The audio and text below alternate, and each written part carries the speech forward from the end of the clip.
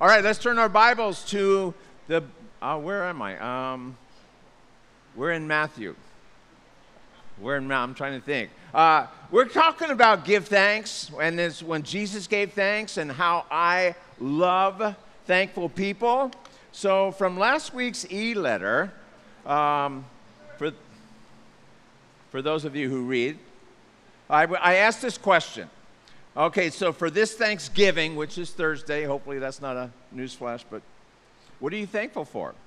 And each person who responded will receive a $500 gift certificate to Amazon.com. So Paige, where's Paige? She's across the street. Paige Yorgi wrote, I'm thankful that God's goodness isn't limited to my imagination. Isn't that perfect? Said, when I moved here, I prayed and prayed for one or two close Christian friends. To date, I'm part of the most tight-knit friend group I've ever experienced. I have multiple mentors who pour truth and love into my life. And through our church community, I have personally experienced love and generosity that I do not deserve. Looking back, I'm in awe. God saw my request and was like, quote, kid, I'll do you 100 times better. So I am so thankful. Kalau Herod, I'm thankful for my amazing, dedicated, hardworking husband. I'm not sure how much he paid her for this. He works 16-hour shifts, many overtimes. He even goes to work on his days off. I asked him, do your kids bug you or something? I mean, you're out of the house a lot. But she said, no, he does it for us, his family. God truly blessed me with a gem.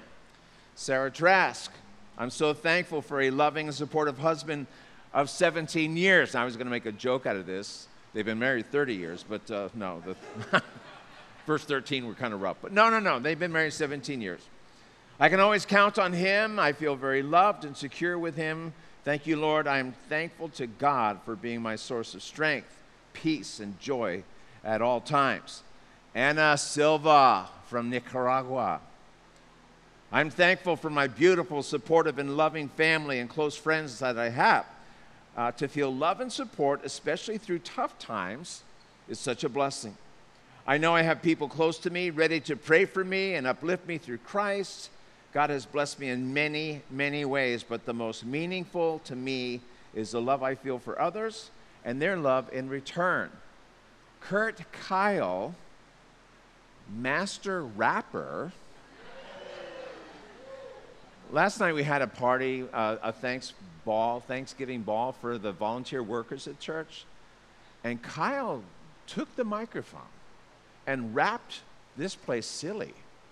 Now we know why your wife hoots all the time. Just, Kyle at first was the only guy he was the only guy who responded in time. I don't know if the rest of the guys are a bunch of grumpy guys or just whatever, but he said, I'm thankful for a great supportive Ohana church family. I'm also thankful for God's mercies every day. Eric Fetterman, better late than sorry. He passed the deadline, but he said, I'm thankful for my family. Rachel Moorhead, new to this church. I'm thankful to have peace with God and to have the peace of God, quoting from Romans 5. To be his daughter and accepted into his family, and for our new church home. We got one from Texas, Patricia Munoz. I'm very thankful that God gave me Dwayne. That's not her boyfriend, that's her husband. As we'll be celebrating our 50th wedding anniversary on December 30th. Can you give it up for Dwayne and Patricia watching in Texas? But she said this is classic. God has given me his best more than once. First, he gave me Jesus to be my Savior. Then he gave me Dwayne to be my husband. Then he gave me Nathan to be our son. Save the best for last. This is from someone named Karen. You know, Jesus is the King of Kings. Karen is the babe of babes. She said for her wonderful husband. So, we have a lot of reasons to give thanks, right? I love people. I love being around thankful people. It's gracious to be around. I get pumped up. I get blessed. Do you ever hold the door for someone and they walk by like, okay, he works here? And I don't mind that. I just kind of laugh because I'm just doing it unto the Lord. Just thankful people can do it unto the Lord. So it's like, it's the old, when I know I'm a servant when I'm treated like one, but you can still say thanks. So what we want to do is look at the times that Jesus gave thanks. All right, there's basically 4. Some of them are repeated, but the one is in Matthew 14, where he fed the 5,000 people. He prayed here for physical needs, okay? Now, you know the story. I'm going to have to broad stroke a lot of this. 5,000 people.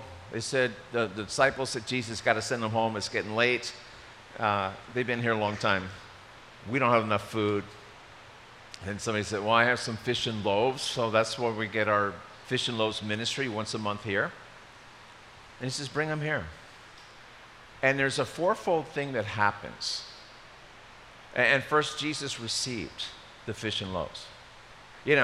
Some are going, what is that among 5,000 men, let alone women and children?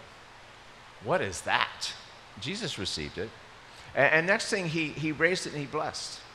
He just prayed. And then after he blesses, he breaks it. And then with that broken bread, he distributed it. He multiplied it. He met the needs. Do you ever look at this and realize your life is somewhere in this cycle? It's not a one-time cycle either. It kind of happens again and again. There's times in your life before you even knew Jesus Christ, you came to him and you go, I don't know if he'll receive me. I don't know if he'll accept me. A lot of people don't. And then in grace, he receives you. And then, sometimes you've been living that Romans 7 experience where, I don't know, God, I've been trying, I've been promising I wouldn't do that, and I end up doing it. And if you look at my life this past week, I was in the worst backslide ever. And yet you come to him. Is there still room for me at the table? And he receives you. That's the grace of God.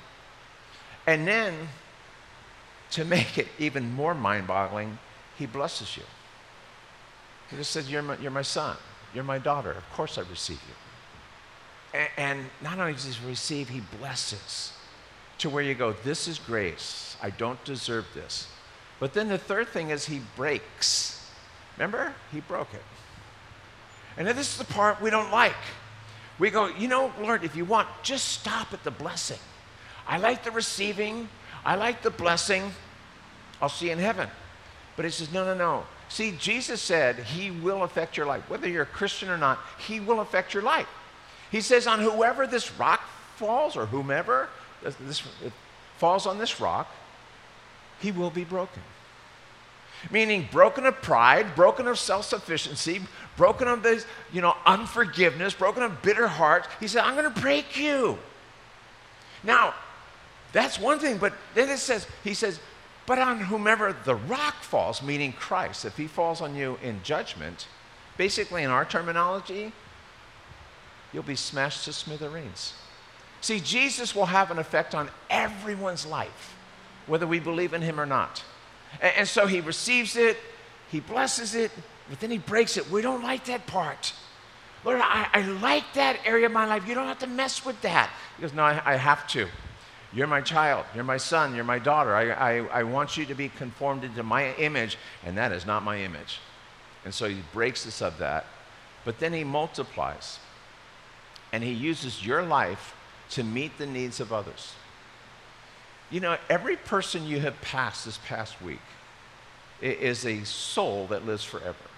Every single person, street person, king, either extreme, they're created in the image of God. It's a living soul that will live for all of eternity.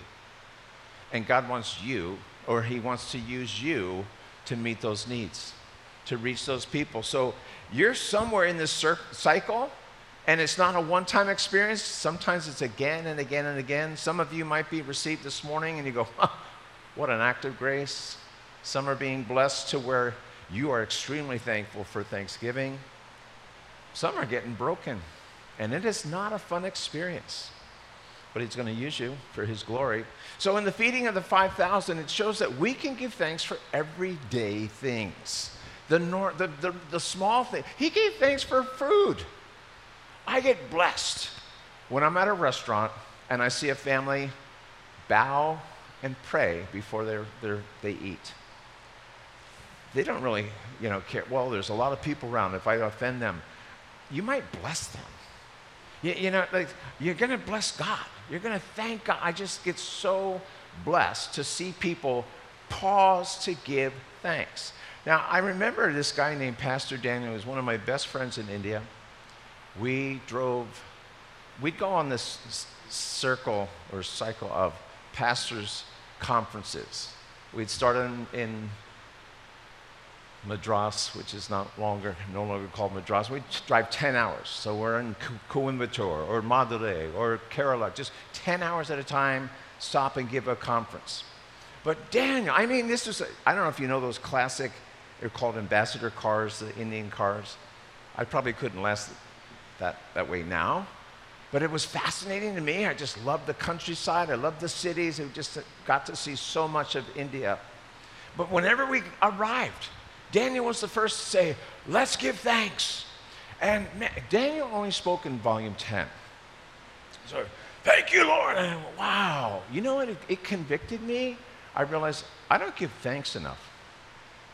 I don't give thanks for just a little thing. Hey, we arrived here. When my model growing up, when we arrived, it was my mom and dad, there was 4 kids. We'd arrive and they'd go, home again, home again. Nobody knows that? Jiggity jig. And I'm a kid in the back seat going, what does that mean? I like it. Lord, thank you. Thank you for blessing us with this trip. Now, there's also a way to thank him for providing for short-term missions. We had a board meeting recently, and we're looking forward to having more short-term missions in 2022. And that means you get to pray, God, should I go? And will you provide? I've been at this for 48 years, this church. I've seen God do miracles, especially in short-term missions, to where people go, I'd love to go, but I go, hey, wait, but you serve a very big God. I have never once seen someone in all these years who was supposed to go, who wants to go, who wasn't provided for. Behind the scenes, you get to see miracles where God just does these wonderful things. So when my son was 10, see, back then, I don't know if it's still true, a 10-year-old was half price. And I was scheduled to go to India in November. His birthday, he turned 11 in November. So it's now or never. I asked my wife, hey, can I bring Toby to India? She goes, how are you going to pay for that? So I changed it. If the Lord provides, can I? And she's, sure, if God provides. And she wasn't that snippet about it, but do you know how he provided? I've never heard of this before. I checked the mail one day, and I get a letter from the government. The U.S. government said, oh, Mike, we overcharged you. Here's a refund for all the taxes you overpaid, and that refund more than covered the amount that Toby needed to go to India. And I said, thank you, Lord. See, it's just, here we see thanking God for normal, everyday things like food and what he gives us. The second thing is, do you see this? Are you reading this? Jesus thanked his Father for revealing truth to babes. That doesn't mean you have to be a good-looking girl to get this kind of truth. And all the guys are losers, but he means innocent young ones. All right? So in this story, the 70 return. If you're familiar with it, in Luke chapter 10, Jesus said to 70 disciples, I'm sending you out 2 by 2, which is a great way to go witnessing. 2 by 2. I want you to go out before I get there, so they've kind of been stirred up a bit and hear about my grace. And so I want you to go out and just share. He says, I'm sending you out as lambs among wolves. Now, we don't know that, we're not that familiar with that kind of picture, but he's basically saying, you don't stand a chance on your own, because wolves are extremely effective hunters. They'll hunt in packs. They will hunt you down. They will deceive you. They will trick you. They will pounce on you and have you for lunch. And here's this, if I'm one of the 7, Lord, I don't really like that illustration. Could you use something easier? He said, no, I'm giving you the reality check. You're a lamb. You're not known for fighting. You're going out against wolves. You have no chance on your own. So what do? You depend on me. You have an up-to-date relationship with me. See, you might be drifted from Christ right now. You might not even have a life that's surrendered to him. You're like a lamb going out by the wolves, and you don't have any protection. Can you imagine that kind of life, getting bitten and eaten and deceived and betrayed and then no place to turn? So the whole idea is, guys, you don't stand a chance on your own, but have this up-to-date relationship with me. So they go out. Jesus said, pray to the Lord of harvest. He'd send out more laborers. And guess what? You're the answer to that prayer. So they come back, and they're full of joy. They come back, and they go, you know what, Lord? Even the demons were subject to, meaning, I said, come out, and that demon came out. I said, be healed, and people were healed in Jesus' name. This was radical. This was crazy. And they come back with joy. Why? They had lived lives of defeat. They had lived lives where they were no match for the enemy, and now they're victorious. I'm telling you, when you've been used to getting beaten up by the enemy, spiritually speaking, when you've been used to being defeated, and all of a sudden you have total victory over Satan, you come back with joy. You come back with joy. Like, wow, even the demons fled from us. But Jesus said this interesting thing. Basically, he's saying, I see you're happy, but I want you to have joy in the fact you're going to heaven. You ever think about that? My uncle died yesterday, 2 months shy of his 100th birthday. It wasn't a big surprise. I don't know about you, but whenever I hear someone dies, I instantly think eternal. Okay, where is he now? Because Jesus said, and people don't like this verse, broad is the way to destruction, and a lot of people go that way. Narrow is the way, sorry, I'm talking right to you. Narrow is the way to eternal life. And only a few people go there. Do you know that's not quoted very much at funerals?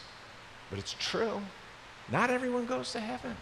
And so right away, I get an email from my sister, hey, our uncle died. Not a big surprise, like I'm saying. I go, okay, right now he's in eternity. Right now he's an expert on eternity. Where is he? And I thought back to when we went to Israel. My wife and I led a tour to Israel a few years back, and my uncle came. And when you go to Israel, you got to end up in the Garden Tomb. You see all of the north, the south of Israel, and then you end up in Jerusalem in the Garden Tomb. And see, from the tomb, you can look out right there, and there's Golgotha, and you can see the skull. That's where he was crucified. And then over here is this tomb, and you literally walk into it, and it says on the tomb, it's quoting from Mark, he's not here. He has raised from the dead. And then they provide an area where you can have communion. And so while we're having communion there, this is just fantastic. It's the end of the tour where it just a lot to absorb. I remember my uncle praying out loud, asking Jesus into his heart. And my wife goes, he's in heaven. He's in heaven. But here Jesus saying, you know what you should be happy about? I'm stoked that the demons are subject to you. I'm stoked you're having victory. I'm stoked you're really you should be happy your names are written in heaven. I'm telling you, there will be a day when you're standing before the Lord and they read your name in the book of life, you're going to be happy. All right, so here Jesus is saying, look, it says he rejoiced greatly in the Spirit. In the original language, this means he is super, super, super stoked. He's so stoked, like, oh, it's working. Lord, Father, you took these guys, and look at what they're doing. They were fishermen. They were doing this and that. They were tax collectors, and now they're just stoked on reaching people in the name of Jesus. They're just stoked that you're using them to affect lives for all of eternity. Then he says this, I thank you, Father. Jesus gave thanks. You know what he thanked him for? And I thank you that you hid these things from the higher-ups, from those who think they know everything. Crazy. And that you revealed them to babes. You go, babes? I'm sorry, these are grown men. How are you calling them babes? Well, what he means is those spiritually innocent people. He said, this is who you reveal these things to. So right now, you're probably wondering, am I a babe? Meaning, am I spiritually innocent? I look at this in Psalm 131, one of my favorite Psalms. And in my devotions, we read through Psalms twice a year, so we just read this recently. Other stuff we read too, but Psalm 131 is written by a king, King David. He's got a lot of issues, a lot of stuff going on. This is what he writes. Lord, my heart is not haughty, nor my eyes lofty, meaning I'm not proud. I'm not, oh, hey man, I'm a king. How about bowing down? Then he goes, neither do I concern myself with great matters, nor with things too profound for me. And I go, time out, David. Are you serious? You're the king dude of a nation that has issues. You've got labor issues. You're wondering if there's enough water or enough rain for the crops. You've got people inside wanting to kill you. You've got armies outside ready to destroy you. And you go, it's no big deal. What is your secret? I mean, why are you so nonchalant about extremely real, in-your-face issues daily? How do you do it? Watch this. Surely I've calmed and quieted my soul. Like a weaned child with his mother, like a weaned child is my soul within me. Okay, we got to know what's a weaned child. An unweaned child wants mama to clean my mess. I happen to make messes, you get to clean them up. An unweaned child, I'm hungry, mama, you got the goods. An unweaned child, I'm cranky and it's your job to just make me happy. I'm sure from a mother's point of view, there are times when it's really a blessing. There are the Kodak moments of nursing and what have you. That's not the issue. A weaned child says, Mom, I just want to be with you. That's what he's saying. It's this picture of, I'm happy just to be with you. It's all right. You know, I'm not here for what you can give me. I just want to be with you. Okay, here's what gets me about Psalm 131. I've done this. Wait a minute. How do you do that? What do you mean, I have? Why don't you just say, Lord, you've done this to me. You know, it's something I've done. And you go, dude, if you can bottle that, I can make $1 gazillion on this, whatever calms your soul, and you make 1 million+ bottles and sell it on Amazon, you'll be set for life. How do you I have done this. I can. He said, oh, how have I done this? How do I calm myself? I believe this book. I wasn't planning on saying this, but guys, if you're not reading this, you're robbing your soul. You're not feeding your soul. You don't know what God says about himself. And you go, well, this book says a lot about Jesus. He's my creator. Did you know that? He created me. On purpose, for a purpose. And I'll be happiest when I'm fulfilling my purpose. He's the savior of my soul. He's the lover of my soul. He's my good shepherd. He's the good Samaritan. He's the one who's going to bring me home to heaven. This book says a lot about Jesus, but this book also says a lot about who I am. I'm redeemed. I'm forgiven. I'm his son. I'm his child. He wants to use me. He wants to bring me home one day for glory. How do I calm myself? I believe this book. I put it to use. And here's David saying, I have calmed myself. I put my trust in him. So first we had the feeding of the 5,000. That was meeting or thanking for physical needs. Then it was the 70 returned from the short-term missions. That was thanking for spiritual needs. Now we have supernatural needs.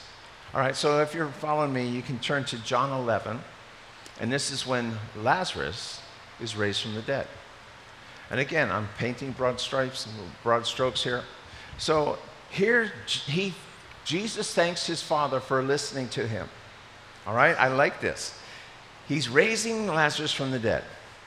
If you're familiar with the scenario, he loved Lazarus. He loved his two sisters, Martha and Mary. They actually said, Jesus, the one you love, is dead or sick. You ought to come see him. So from the very get-go, we know Jesus loves this guy.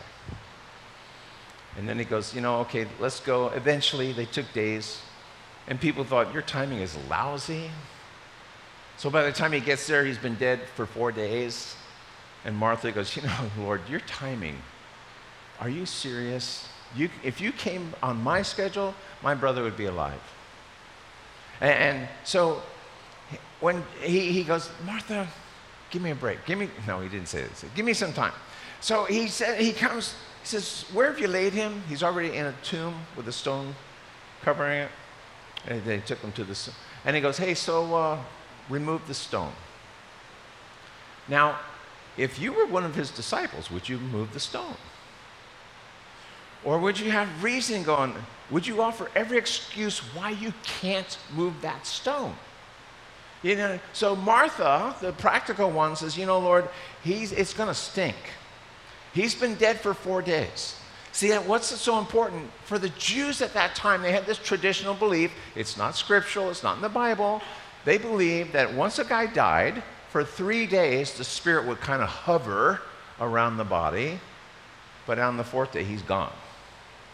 It's so important for a Jew reading this because they're going, whoa, this guy's really Mache. He is really dead. It's been 4 days, Jesus. It's over. There's no hope. It's going to stink. So again, would you move the stone? Because I'm telling you right now, there are stones in your life today. Jesus is saying, move the stone. And you can give every excuse in the book. Lord, by now it stinks. It's going to be a mess. There's so many people around. I feel the pressure. I don't want to embarrass myself. Move the stone. Last week we talked about the guy with the withered hand. Remember? And how he had the advantage that everyone knew he had a withered hand, and no matter how much he tried to hide it, dude, who are we kidding? And when Jesus told him, hey, stretch out your hand, he could give him every excuse in the book. Don't you think if that's all, I would have done that a long time ago. And Jesus speaks to us. Stretch out that area of your life, your soul, your disciplines, your livelihood. Stretch it out. And we offer every excuse in the book rather than, okay, I've tried that a zillion times before, but that's all on your word. Remember like Peter? Lord, bid me to come out on the water. I'll step out of the boat. You want me to do this? That's impossible. And rather than offer an excuse, I'm going to do it. Move the stone. We offer these excuses. Lord, I don't want to embarrass you, but you probably don't know this. After 4 days, it's going to stink. I salute the apostles who moved that stone. I salute them. I might have been a bystander like, oh, this is heavy. Oh, what's going to happen? I guess Jesus is going to tank at this point. No. So then he goes to Martha. Didn't I tell you this quote? Did I not say to you that if you would believe, you would see the glory of God? Isn't that challenging? Because I think it's the same for us today. I think there's the same this morning. As you're coming in, the Holy Spirit could whisper to you, today, you're going to see the glory of God. And right away you go, no. It could be physical, like Lazarus. It could be spiritual, it could be monetary, it could be of the emotions, the soul, where it's like it's been this dark, black cloud that's been hovering. And here's Jesus saying, today, didn't I tell you, I love this, didn't I tell you, today, you're going to see the glory of God. But you're going, no, I've been to this church forever, man, it's just another Sunday. Okay, we have worship, we have word, we're going to have a communion, and it's just another Sunday. But here Jesus is saying, didn't I tell you today? You're going to see the glory of God. Move the stone. So he did. Or the disciples did. Out comes Lazarus. Do you know the end result there? He was bound up, kind of like mummified. And he comes bouncing out like this. And Jesus says to do you like that? Did I not do a good mummified? It's more like an Easter bunny. I'm sorry, Jesus said to the other guys, you bind him, showing us the need for body ministry. He didn't come out and like, they're gone. Jesus didn't unbind them. He said to the others around, hey, you love this guy. This is called body ministry. You're part of this healing process. So, we find here Jesus is moving among doubters. Here, Martha, come on, Lord, let's be serious. It's going to stink. Do you remember when he went to raise up that girl that was dead? And he goes to that place and he's going to raise her from the dead, and there's professional weepers there. And they get paid to weep at a funeral. How crazy is that? Very common back then. And so he goes into this room where the girl is laying on her bed and dead, and he tells them, hey, she's not dead. She's just resting. It says they ridiculed Jesus. They just laughed at him and mocked, you fool. She is dead. She hasn't breathed in days. You know what he did? He said, you doubters, get out of here. I can't move. I can't do what I want to do when there's all this unbelief in the room. It's interesting, the gifts of the Spirit are always done in love. They're always done in unity. And they're always done in faith. And I don't want to be the one in the room where Jesus goes, hey, Mike, just go. You're full of doubt. You don't think I'm going to move. Just go. No, I want to be one where Jesus says, hey, will you come with me? We're going to go heal. Okay? So he moves in the midst of doubters. Now, I love this part. When you go to the doctor, say it's a new doctor, and they have this form for you to fill out, and there's a question in that form. It says, in case of an emergency, who shall we call? I don't know about you. I think, well, call the doctor. I'm in the doctor's office. Call the doctor. It's an emergency. And that's not what they're saying. They're going, no, if something happens to you in the doctor's office, what they're really asking is, who's going to listen to your call for help? You ever been there? You got one phone call.